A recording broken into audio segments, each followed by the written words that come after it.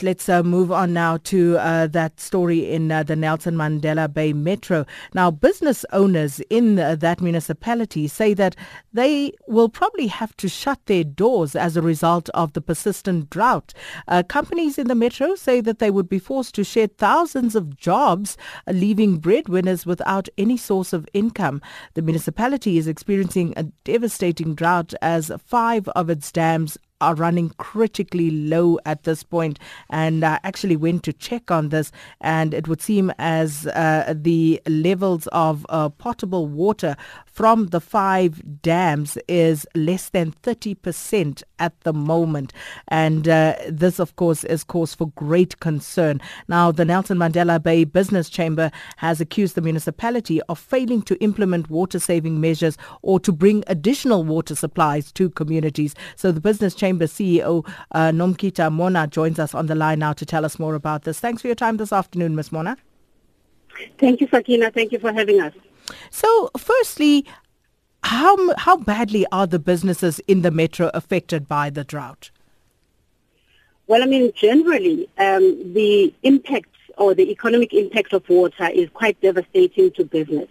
But what we did as the Business Chamber was to do a proper survey to look at all our members, and we asked them how badly is the drought affecting them. And an overwhelming majority told us that without water, actually, they would not be able to continue business. And that would therefore mean that it affects jobs, it affects the economy, and our economy is not doing that great to begin with. So we understand that the biggest concern is, of course, in the tourism industry. Is that correct? Do tell us, how the different sectors are affected by this drought. Well, I think the concern is across all sectors, because if you look at the economy of this region, if you look at Nelson Mandela Bay, there's manufacturing, there's the auto sector. That sector also needs water.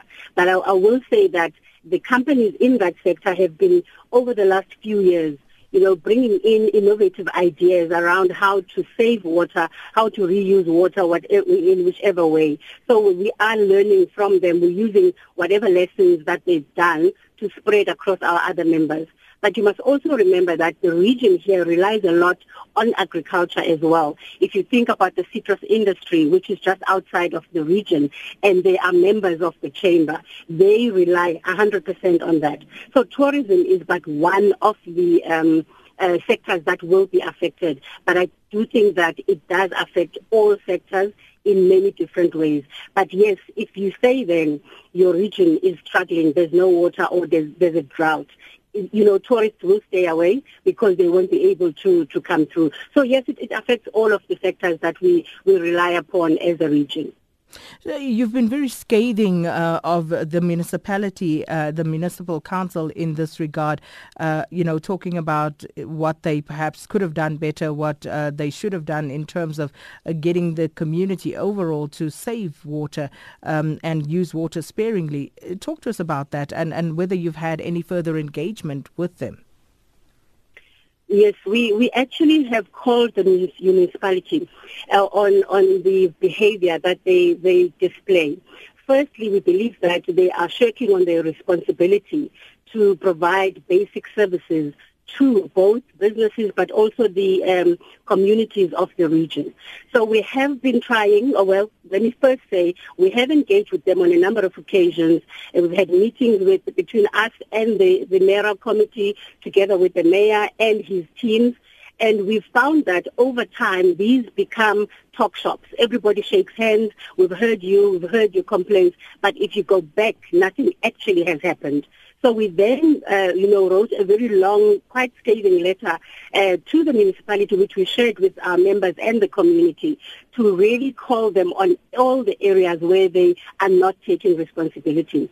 We do realize that part of the problem is that the coalition government that is currently in the metro is dysfunctional. It's not working. We are not even standing still as a metro. We are basically moving backwards. And we have told them now that there is money to fix the problem of water. There are delays that are caused by a dysfunctional administration. They're just not doing what they're supposed to do. And if we do not say anything, because nature hates a vacuum, something else will take over. So we believe as business, we have a responsibility to take matters into our hands, really. And we are continuing now to speak to the Metro. We're continuing to want to engage further with them. We have another meeting that we're trying to set up within the next 2 weeks so that we can make sure that they do what they are supposed to do. So when you say there is money, you're talking about that 233 million rand that came from Treasury for the Nooit Gedag water scheme. That money was actually as a result of drought relief. Yes, that's what the money we're talking about. But there's other monies that have been allocated to the Metro. But because the Metro is dysfunctional, meetings are not taking place, council meetings are not sitting, there's no quorum, so things don't get approved and nothing is moving forward. And therefore we believe that this is a man-made problem that needs to be resolved by this current metropolitan municipality. So yes, there is money in that regard. Of course, there will always be a need for further monies. If you take this discussion a bit further, Sakina, you will find that Treasury has said to us, to all municipalities in the country, if you do not have a full-time permanent CFO by the end of August, we will not allow for rollovers of any monies that you may ask from us. This Metro does not have a permanent CFO. This Metro does not have a full-time permanent municipal manager who's not suspended, because the current one is suspended. It's been over a year now. There's a number of executive directors that are not in place because the contracts have ended. I believe they have even interviewed. There are people that need to be appointed, but the meetings don't fit. So if you're in that kind of a perpetual situation where nothing happens, business has taken it upon themselves to say enough is more than enough. Now we need to make sure that we take things in our hands. We are out of time, Ms. Mona. Just a quick one with regard to imminent job losses. Are we at that point already? Well, I think, okay, because the companies here would really like to preserve jobs as much as possible, at least those who are members of the chamber and who spoke to us. They are the ones who are saying, please, can we do something so that we can protect at least the jobs that we have?